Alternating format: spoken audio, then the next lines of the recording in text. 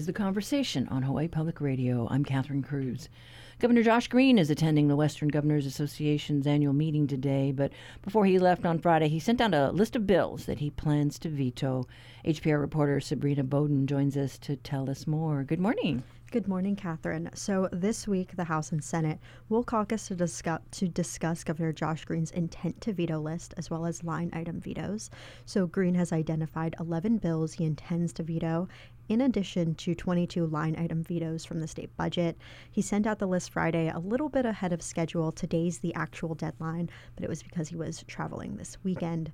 I spoke with House Speaker Scott Saiki when the list came down last week. He said that compared to Governor David Ige, Green's list of bills is much smaller. Saiki said that he attributes that to Green trying to have more of an open dialogue with state lawmakers. I did notice that Governor Green did go out of his way to reach out to the legislature to learn more about these bills. You know, if he had questions about them, he'd reach out to us to learn what our intent was, what the purpose of the bill was. I think he really did make an effort to understand why the legislature passed these bills. And, you know, so the fact that you see only 10 bills on this list shows that he really made an attempt to give some deference to the legislature in reviewing the bills that we had approved.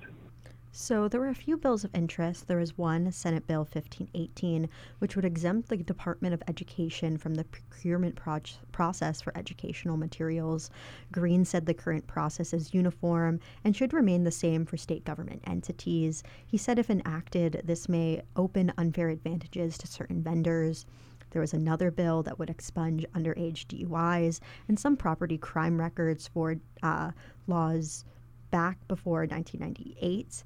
The Attorney General said the bill, as it's written, would not be effective since the laws referencing those crimes were enacted after 1998.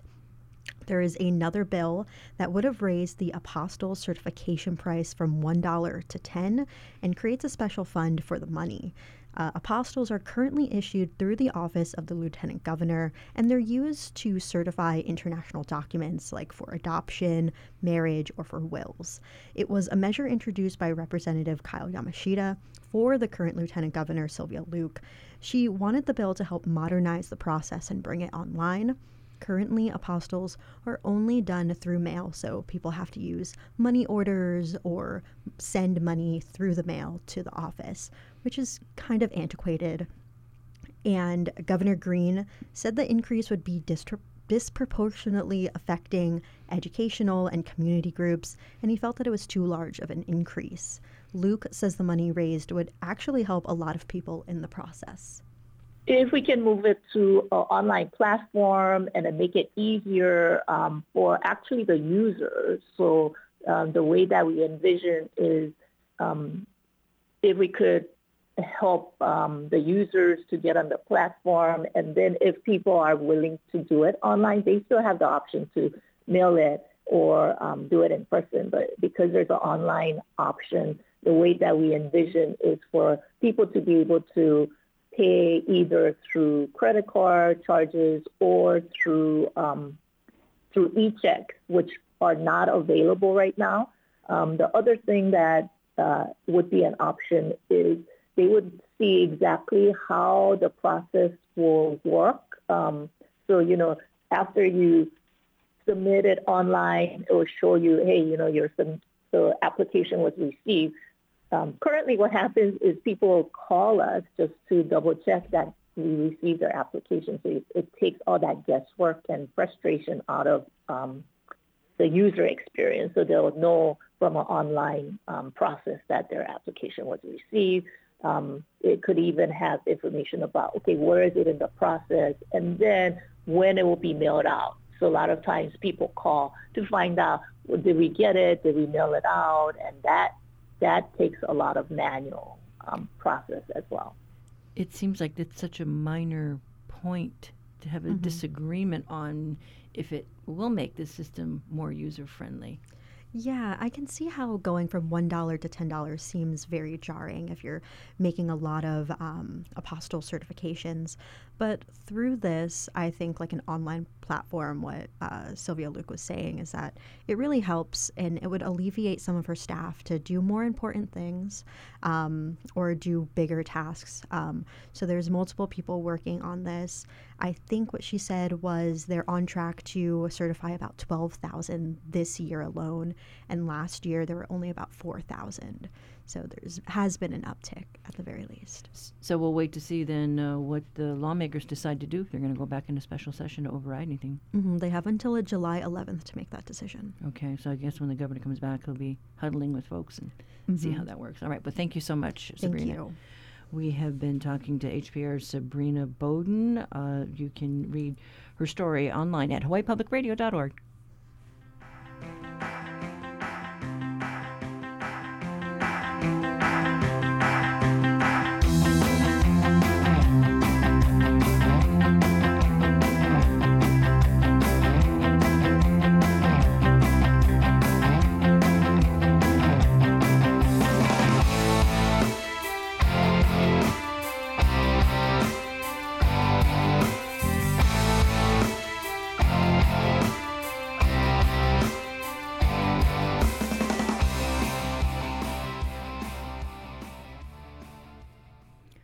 Honolulu Civil Beat's lead story today is about a murder case that has been in limbo for several years. Politics and opinion editor Chad Blair joins us today. Hi, Chad.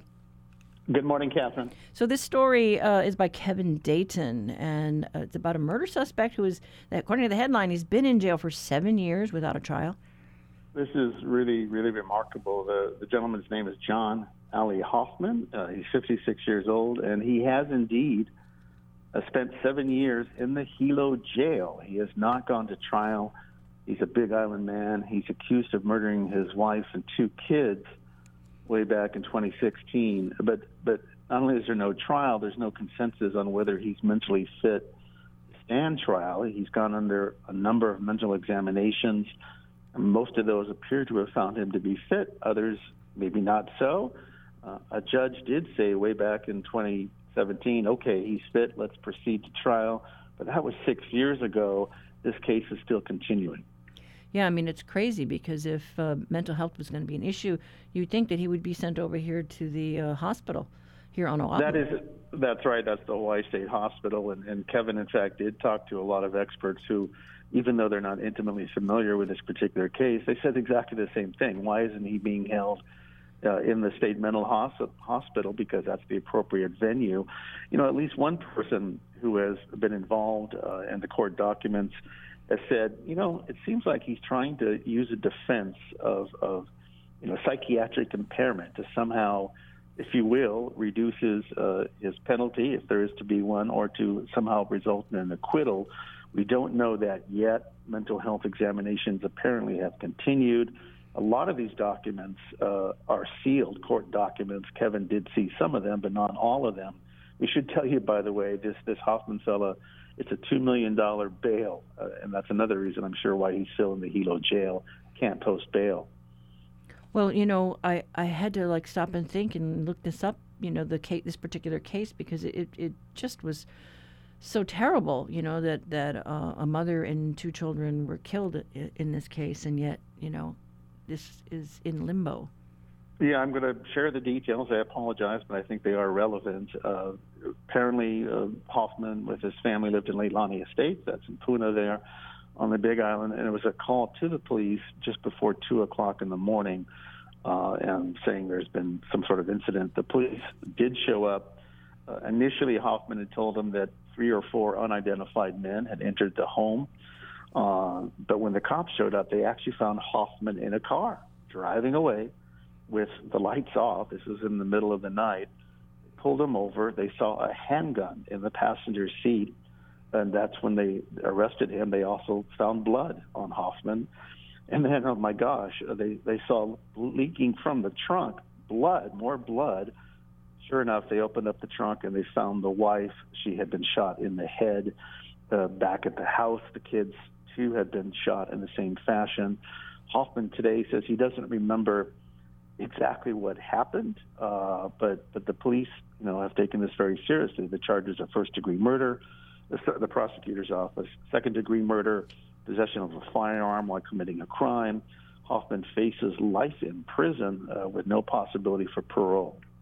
Yeah, but it is such a head scratcher, if the judge said that he was fit to stand trial, why that didn't happen quickly. And I don't really understand the process where you can then get, a panel of folks coming in and revisiting this issue again. Yeah, exactly. And among the experts that Kevin talked to, it includes former judges, prosecutors, other people in the legal profession, and they're describing it as an anomaly. These sorts of things really just don't happen very often. We did try and get comment, Kevin did, from Hoffman's lawyer, no response there.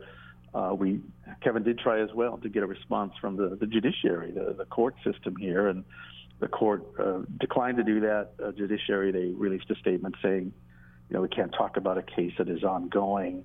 But there are some other things I should share as well. Hoffman himself has raised, if you will, conspiracy theories that somehow he is the victim of a national security issue involving certain nations, and that it doesn't seem to make sense in any way at all, but this is what he has been saying in his court documents. We should have mentioned there's also been no move to acquit yet. No acquittal has been filed. And as I mentioned, many of these doctors sealed, so we can't get the full story. But certainly is bizarre. Kevin has also reported how there have been, certainly back at the time of the killing, there were vigils. It's a small community, many people outraged and frightened by this whole incident. Yeah, it is perplexing, and you wonder about, civil rights, but you wonder if it's, is it a slam dunk case? But certainly lots of questions about this process, but very difficult to, bring to light when these court documents are sealed. But good for Kevin for bringing this to light. Great reporting from Kevin Dayton. That's our lead story today. All right. Thanks so much, Chad. Thanks, Catherine. That was Editor Chad Blair with today's Reality Check. You can read Kevin Dayton's story at civilbeat.org.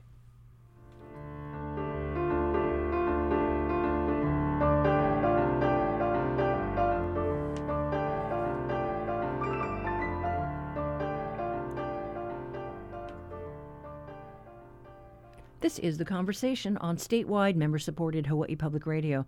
Now it's time for your backyard quiz.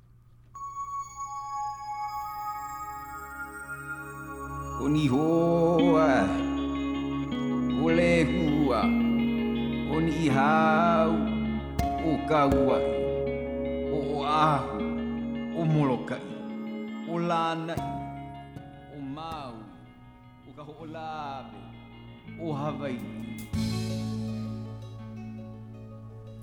Today we want to know what Hollywood talents of Bette Midler, Kelly Hu, and Maggie Q have in common.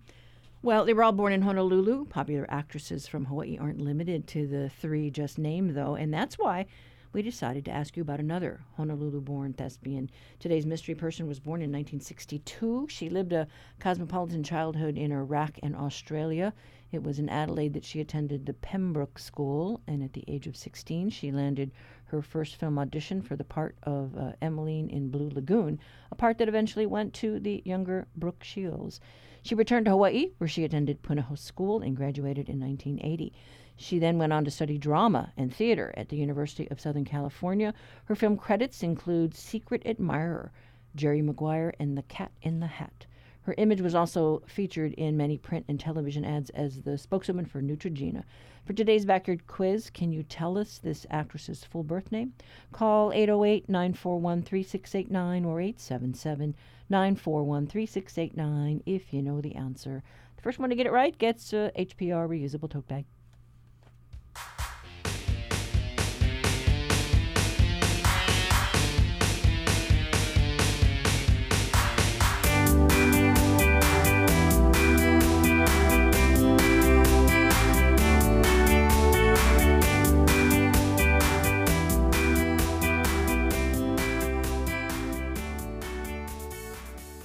Support for the Backyard Quiz comes from NAREIT Hawaii and its Community Giving Initiative. Learn more about how this program is supporting nonprofits focusing on affordable housing projects at nareithawaii.com. public radio, there's a phenomenon called the driveway moment. It's when you're driving somewhere and you reach your destination, but you linger in the car just so you can catch the end of a great story. Well, with the HPR mobile app, you can pick up that story anytime you want, replay national shows as well as local news stories, and make driveway moments a thing of the past. Get the HPR app in the App Store or on Google Play.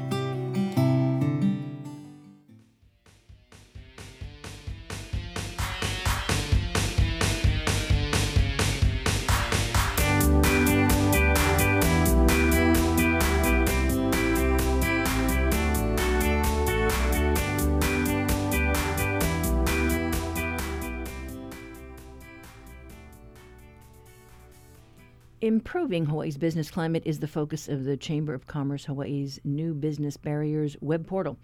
If you own a business in the state or have tried to start a business, the Chamber is urging you to use this portal to submit feedback about burdensome rules and regulations that slow economic growth in our state. You know, the red tape. That information and data will then be shared with lawmakers to create legislation to improve how business is done in the islands. The Conversation's Russell Subiano sat down with the Chamber President and CEO Sherry Minor McNamara in our studio recently. I know there's a handful of websites out there that rank Hawaii in the bottom 10 of states for businesses. You know, I've heard plenty of stories of how hard it is to both start and operate a business here. My brother ran a gym for a long time. I've seen several family and small businesses struggle.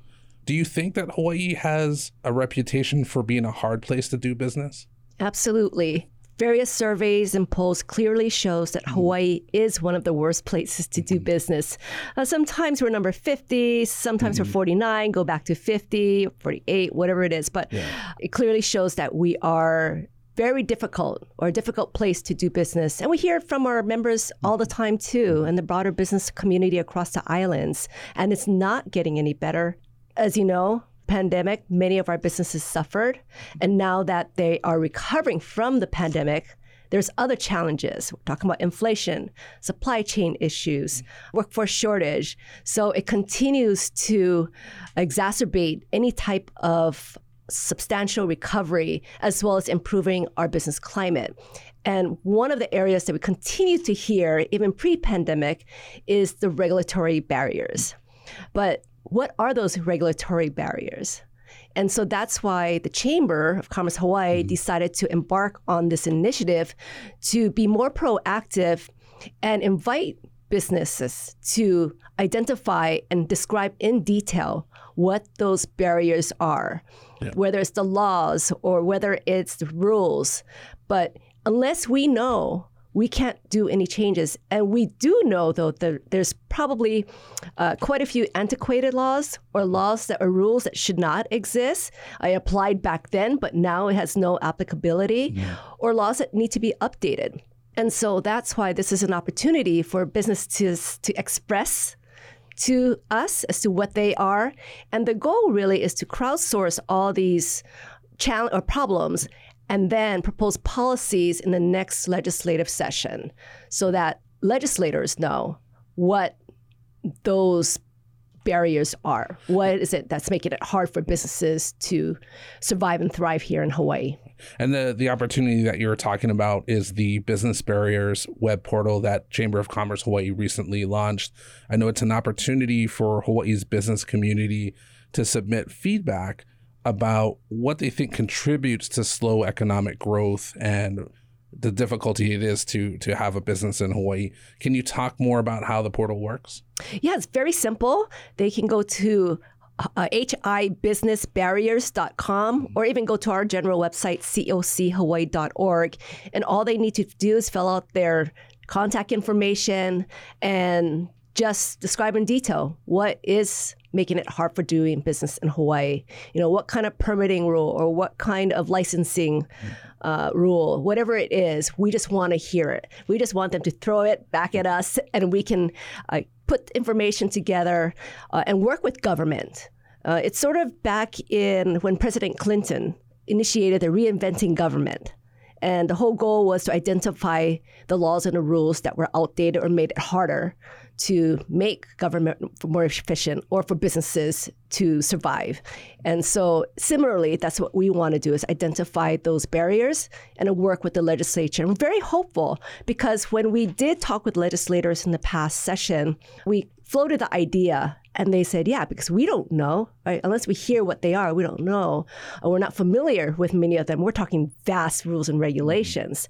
So they're very favorable, at least the ones we talked with. And even more so, now that we're going to have a new DBID director, Jimmy Tokioka, who has background experience in running businesses. He's been a legislator.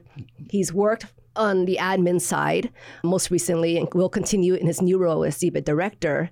He understands business and he has always been open to having those conversations with businesses when he was a legislator. So very encouraged with his leadership there.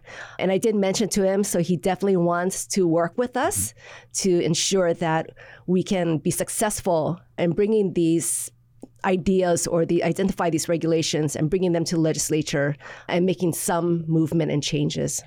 How detailed can a business get when they're talking about or they're writing out the difficulty that they experience? Yeah, it makes us understand more what kind of impact it has. All right, so the more detailed, the better. And that way we can tell those stories to a legislature. With that said, I'd like to say that when they do provide that contact information, we do keep it confidential. We may contact the business owner or whoever fills it in and get more clarity, but always get permission to use their name and their company. But in general, information that we receive will be kept confidential. And for us, we'll just aggregate all the information and start turning that into bills or policy.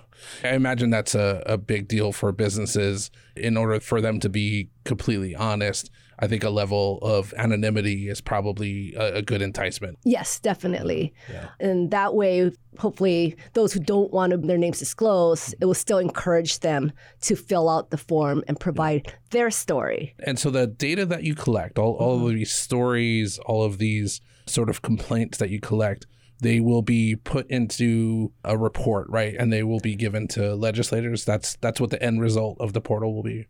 Correct. That's the idea of it. And then turning them into bills or legislation and working with the legislature as well as administration to see how we can work together to address what we find out from this crowdsourcing.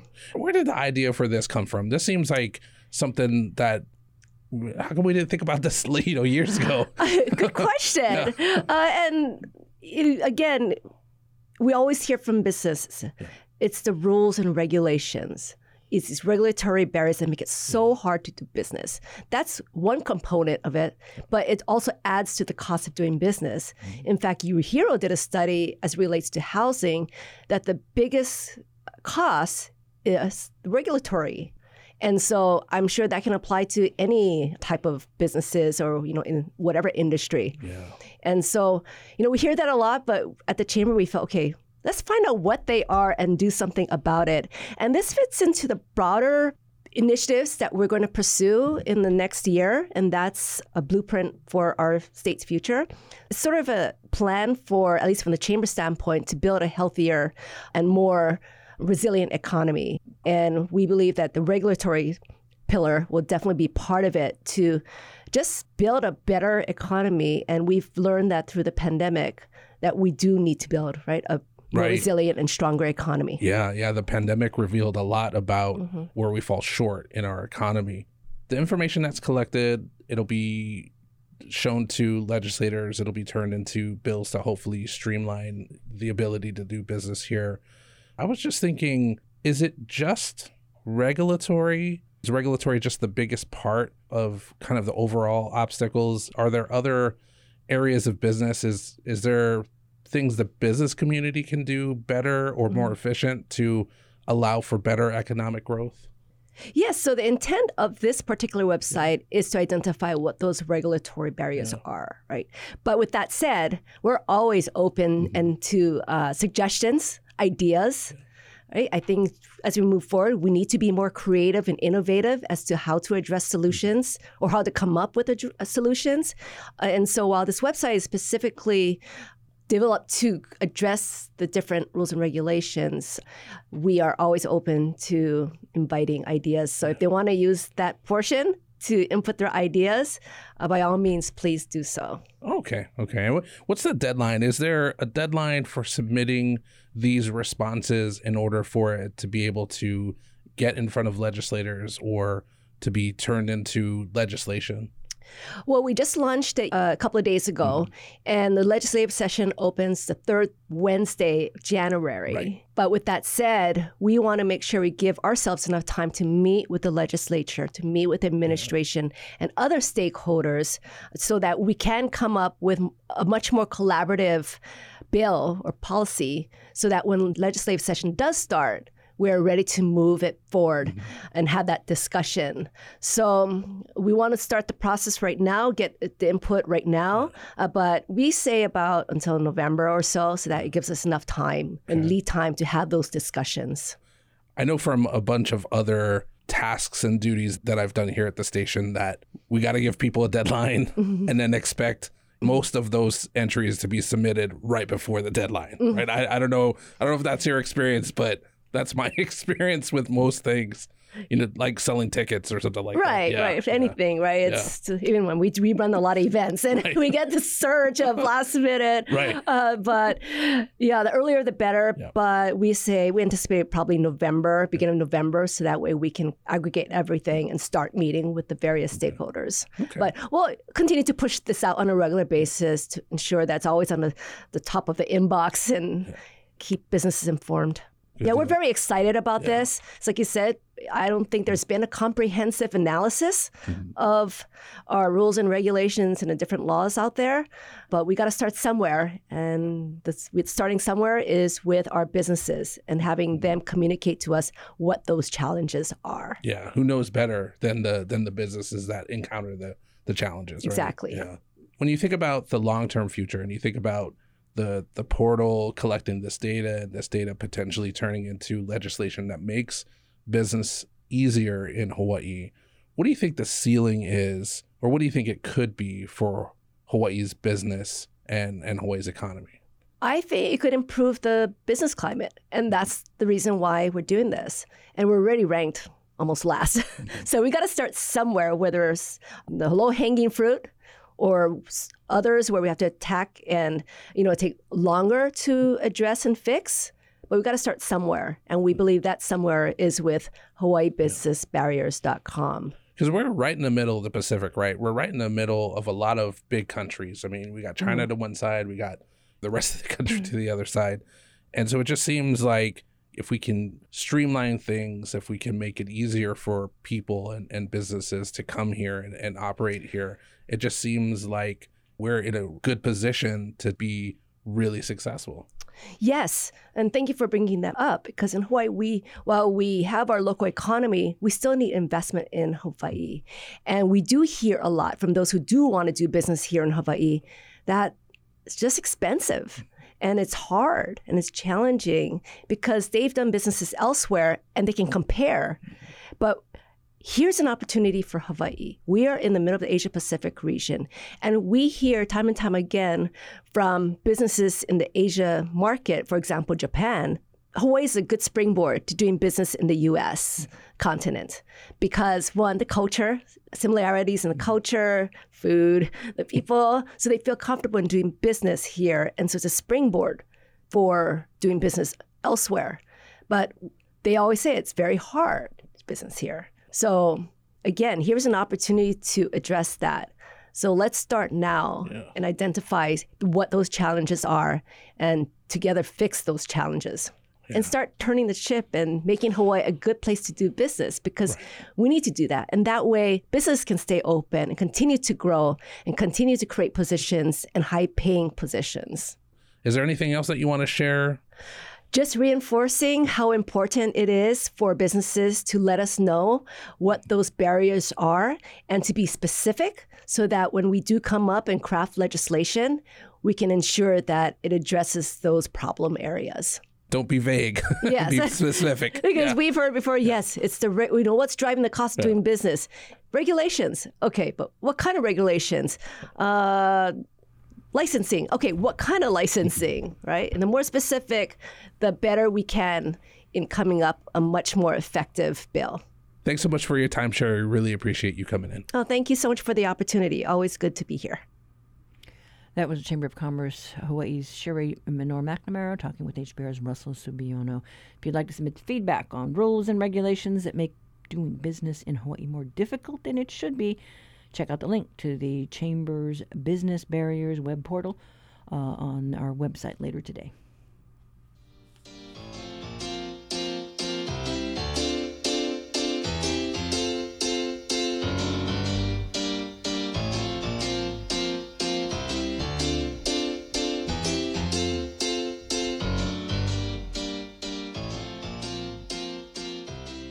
Support for HPR comes from the Hawaii Performing Arts Festival, presenting New York City jazz pianist Phil Cadet performing Under the Stars at the Blue Dragon July 5th.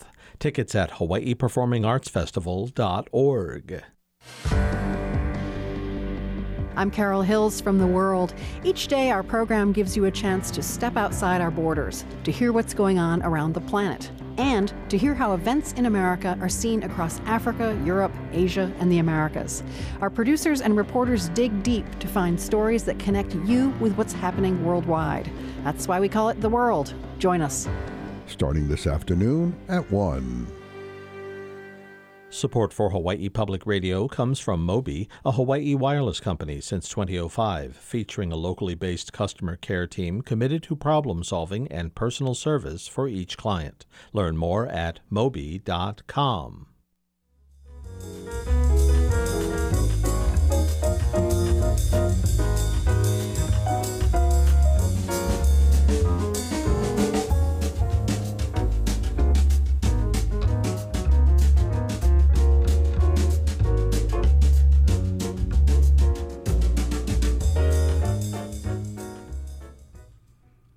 You know, when our listeners have comments or questions about interviews we air, they often leave a message on our talkback line or send an email to our talkback inbox.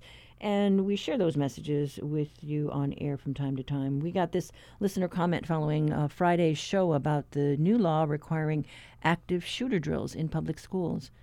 I can't stress enough just how much I think you guys got it wrong. Everyone contributing, everyone involved in the conversation just got it so wrong. Really depressing how wrong you guys got it. Bad. This is not the mainland, like the bumper sticker says. We are not part of the contiguous United States. We are not part of that culture. It's that culture that's having the epidemic and shooting schools, not here in Hawaii. Don't make us part of that culture. Don't go there. You don't have to participate in that. Make the distinction between this culture here in Hawaii and that culture. It comes down to more than just ohana. Just look at what's happening in Japan, what's happening throughout Asian countries, throughout Europe. Only the good old US of A has the shooting problem. Don't make Hawaii part of the USA. Don't be part of that culture. And we also heard from Melissa, a former DOE behavioral health specialist. She wrote, I appreciate you reading my question. However, he didn't address it at all. In my experience, there's been no preparation or debrief for students or guidance for teachers on how to help the students after the drills. They are all impacted, and it's negligent to not team up with the DOE behavioral and mental health experts to plan and guide how to help students and teachers process these drills afterwards. It's been a missing piece for way too long. Thank you for the feedback. If you have questions or comments about anything you've heard in our show, email us at talkback@hawaiipublicradio.org or call our talkback line, 808-792-8217.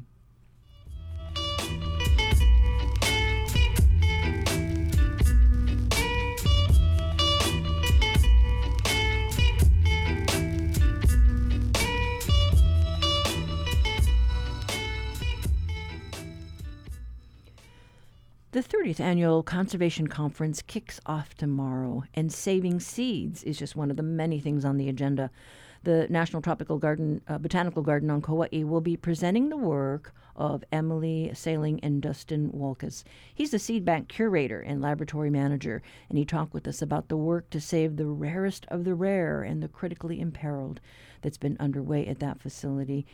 He recalls seeing a hero in action on a visit to the National Seed Laboratory in Colorado many years ago, which he says set him on fire. Wolka says when it comes to plant conservation, he's bent on figuring out the shelf life of seeds, and it's particularly challenging because many Hawaii seeds don't respond in the same way that seeds in other climates do. And that's the secret to unlock, as Hawaii has the designation as the endangered species capital of the world. It turns out that seed banking is the most efficient and cost-effective means of practicing ex situ or off-site plant conservation. And when I say most efficient, you can name your metric, whether it's time, dollars, human resources, electricity, water, storage space, whatever it is. It's the most effective and cost-efficient means of plant conservation. So we have a chance to really make a difference here in Hawaii. Interestingly, for these kind of big seed banks that you've heard of, maybe they focus on agricultural species, they kind of have one kind of condition that they are storing their seeds dry and cold. But it turns out that in Hawaii, not all of our species behave in the same way when we try to apply these conventional seed conservation tools. That being drying and cooling. Mm-hmm. So, which means in Hawaii, we've recently assessed 295 species in our native Hawaiian flora, looking at kind of real-time aging, as well as how we think they behave when we try to apply these conservation tools to them. And it turns out that maybe around a third of our flora behaves in this kind of anomalous way, where the seeds will survive drying, but not sub-freezing temperatures long-term, although they'll survive it for a few years. So it's really, really very interesting. It's one of the things that I study, is how long seeds last. And there's many different factors that will go into that.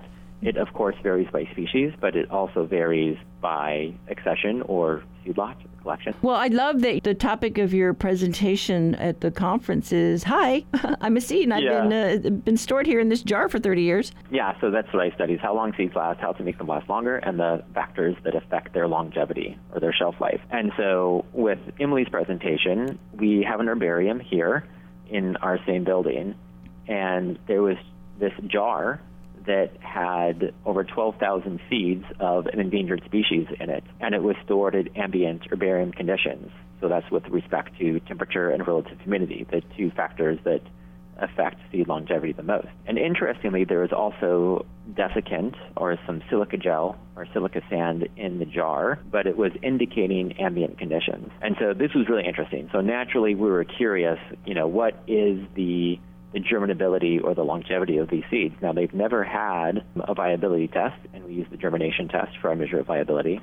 That's the most robust test, and it gives us what we're actually interested in, which is like, well, will this make an adult plant? And so Emily took some seeds from each of the accessions that was in there, and all the accessions had passport data. And so she was able to germinate those seeds, and it turned out that they had extremely high viability, 100% germination in some cases, and I think the lowest was 73%. So you must have been thrilled. Oh, yeah, it was very exciting. This kind of did a couple of things for us. What it did is we then accessioned these seed lots into our conservation seed collection because they had the passport data that goes along with them, and because now they're high quality as far as their germination goes. So we're able to accession these endangered species, into our conservation seed collection. But these seeds have a type of dormancy called physical dormancy, which is characterized by a water-impermeable seed coat. And this is kind of an interesting phenomenon can happen with seeds of this type, where the seeds can lose water, they can desorb water, but because of that water-impermeable seed coat, they cannot adsorb water, so they cannot reabsorb water. So because this jar had the desiccant in it, even though it was indicating ambient humidity, it could be that the seeds were dried initially, and even though they were exposed to ambient humidity for 30 years, it may not have mattered to the seeds because the seeds may not have been able to reabsorb that water. So you really have to figure out what the trick is to coax them back to life.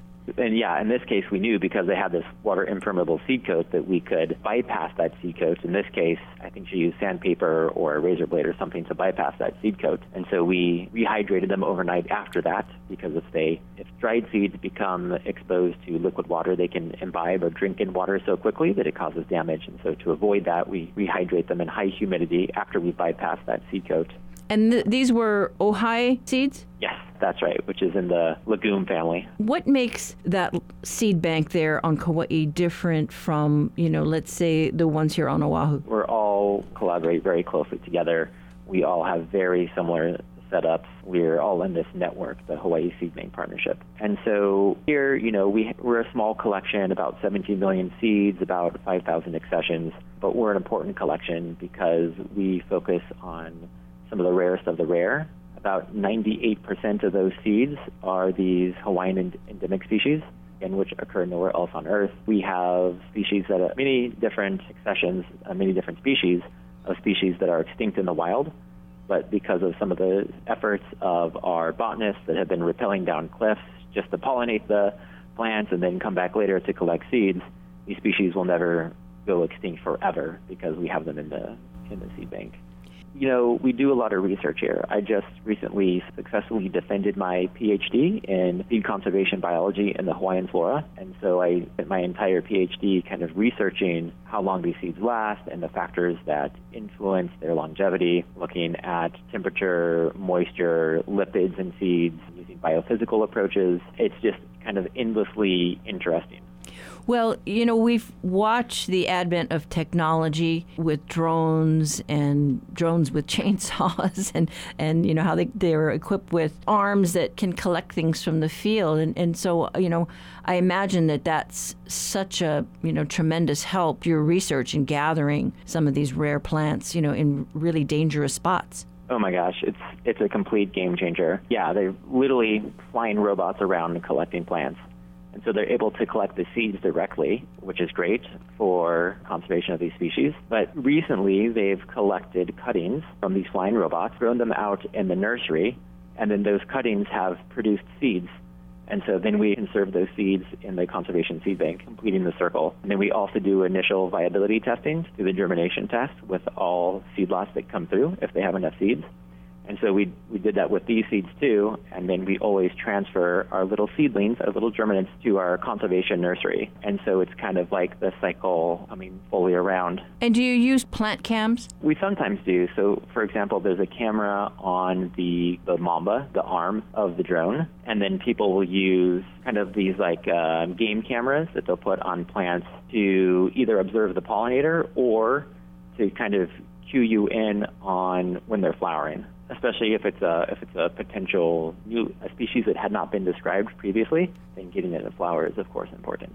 I recall talking to a researcher who said they had a plant cam and apparently a large tree fell in the forest and came tumbling down and cut this rare plant in two, and they had to then jump into action and get out on a helicopter to see if they could save this specimen. And they did. It's just really kind of heartwarming to know that all the work that you folks are doing out in these dangerous locations is, making a difference. I mean, it's one plant, but that's one more that, you've got that we didn't have maybe yesterday. Right. Yeah. I mean, as you said, there's been some heroic effort from these botanists over the last 40 years, taking a helicopter, then hiking all day, then rappelling down a cliff, then hiking back to the helicopter and taking the helicopter back just to pollinate the plant, for example. So, yeah, it's pretty heroic. And, we don't have a lot of lands that are appropriately managed. And so seed banking has been called a genetic safety net. And in fact, in the global strategy for plant conservation, which has been adapted locally into the Hawaii strategy for plant conservation, one of the targets, number 8, suggests seed banking, and they've nicknamed this banking on nature. So luckily, we have seed banks that we can store seeds safely until the time is right to put them back out in nature. I am lucky enough to have my dream job, and I feel like I'm playing a little tiny microscopic part in plant conservation and hopefully making a difference. And that was Dustin Wolka's seed bank curator and laboratory manager of the National Tropical Botanical Garden on Kauaʻi, which houses some 17 million seeds of rare and critically imperiled plants. And we'll be featuring seed banks all this week, so stay tuned.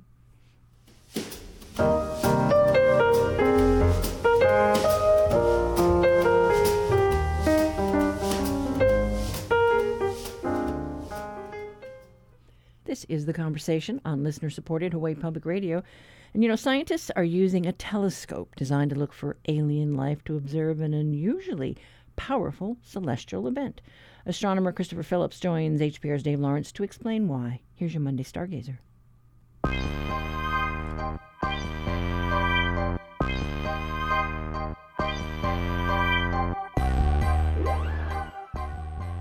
Stargazer Time, our weekly look into the fascinating and massive universe surrounding our tiny planet.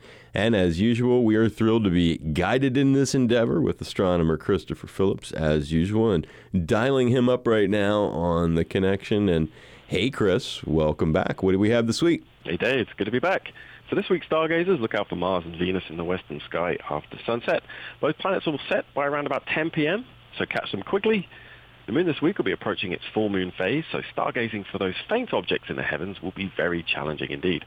Man, it's got to be challenging using a telescope designed to look for alien life to be checking out gamma ray bursts. Well, it turns out to be one of the most perfect instruments for it.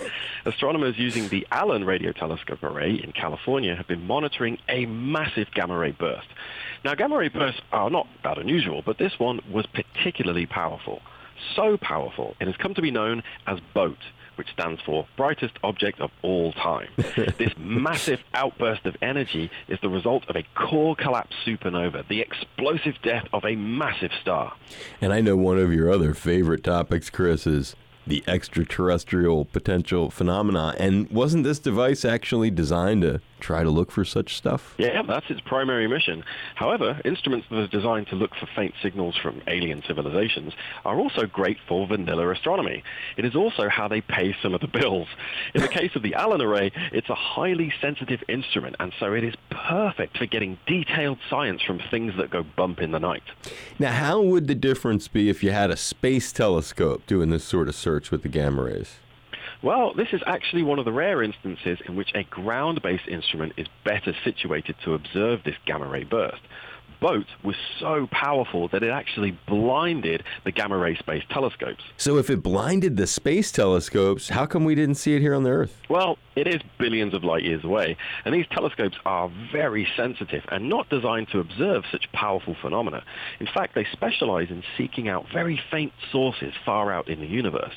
However, in this case, the blast was just too bright for the detectors. This is actually a problem that we have with ground-based observatories too. They can be saturated or blinded essentially by bright sources of light close to us in our galaxy, such as nearby stars. Well, we love black holes on Stargazer, don't we? And is there any chance we have a little baby one coming because of this? Oh, yeah, I would bet on it. That's what makes this really exciting. We get to observe the death of a star, but also the birth of a black hole. In fact, we suspect BOAT is about a 1 in 10,000 years event. So we have been very lucky indeed to catch it. And learn about it from you, as you've been doing for about 10 years. I've been researching how long we've had astronomer Christopher Phillips with us, and appreciate it. You're welcome, Dave. And I'm Dave Lawrence, and you can find Stargazer at hawaiipublicradio.org. Support for Stargazer comes from Haleakala Ranch, with a legacy of livestock, conservation, and land stewardship since 1888, working to restore, maintain, and preserve the open vistas and natural beauty of Maui. More at haleakalaranch.com.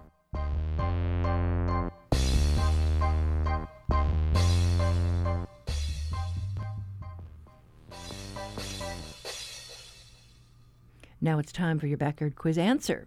Earlier in the show, we put the spotlight on a Hollywood actress who was born in Honolulu. She spent parts of her childhood living abroad in Iraq and Australia before returning to Honolulu, where she graduated from Punahou, class of 1980. She chose to study drama and theater at the University of Southern California, later transferred to UCLA, but never got her diploma. She instead chose to focus on her budding Hollywood career.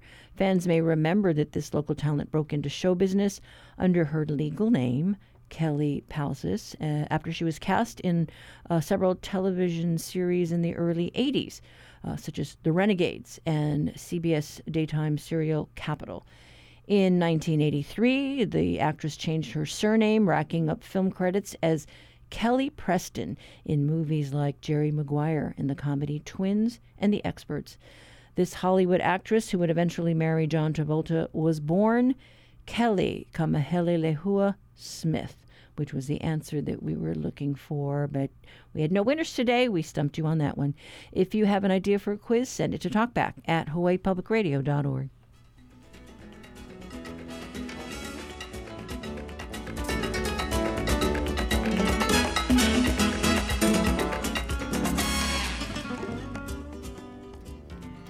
Well, that does it for us today. We're out of time. Tomorrow, we plan to hear from veterans who can't get access to medical care at home, a catch-22 in an effort to correct an inequity for our Pacific Island neighbors. Call our talkback line for comments or questions, 808-792-8217. Give us some feedback. You can find the Conversation podcast on Spotify or Apple. I'm Catherine Cruz.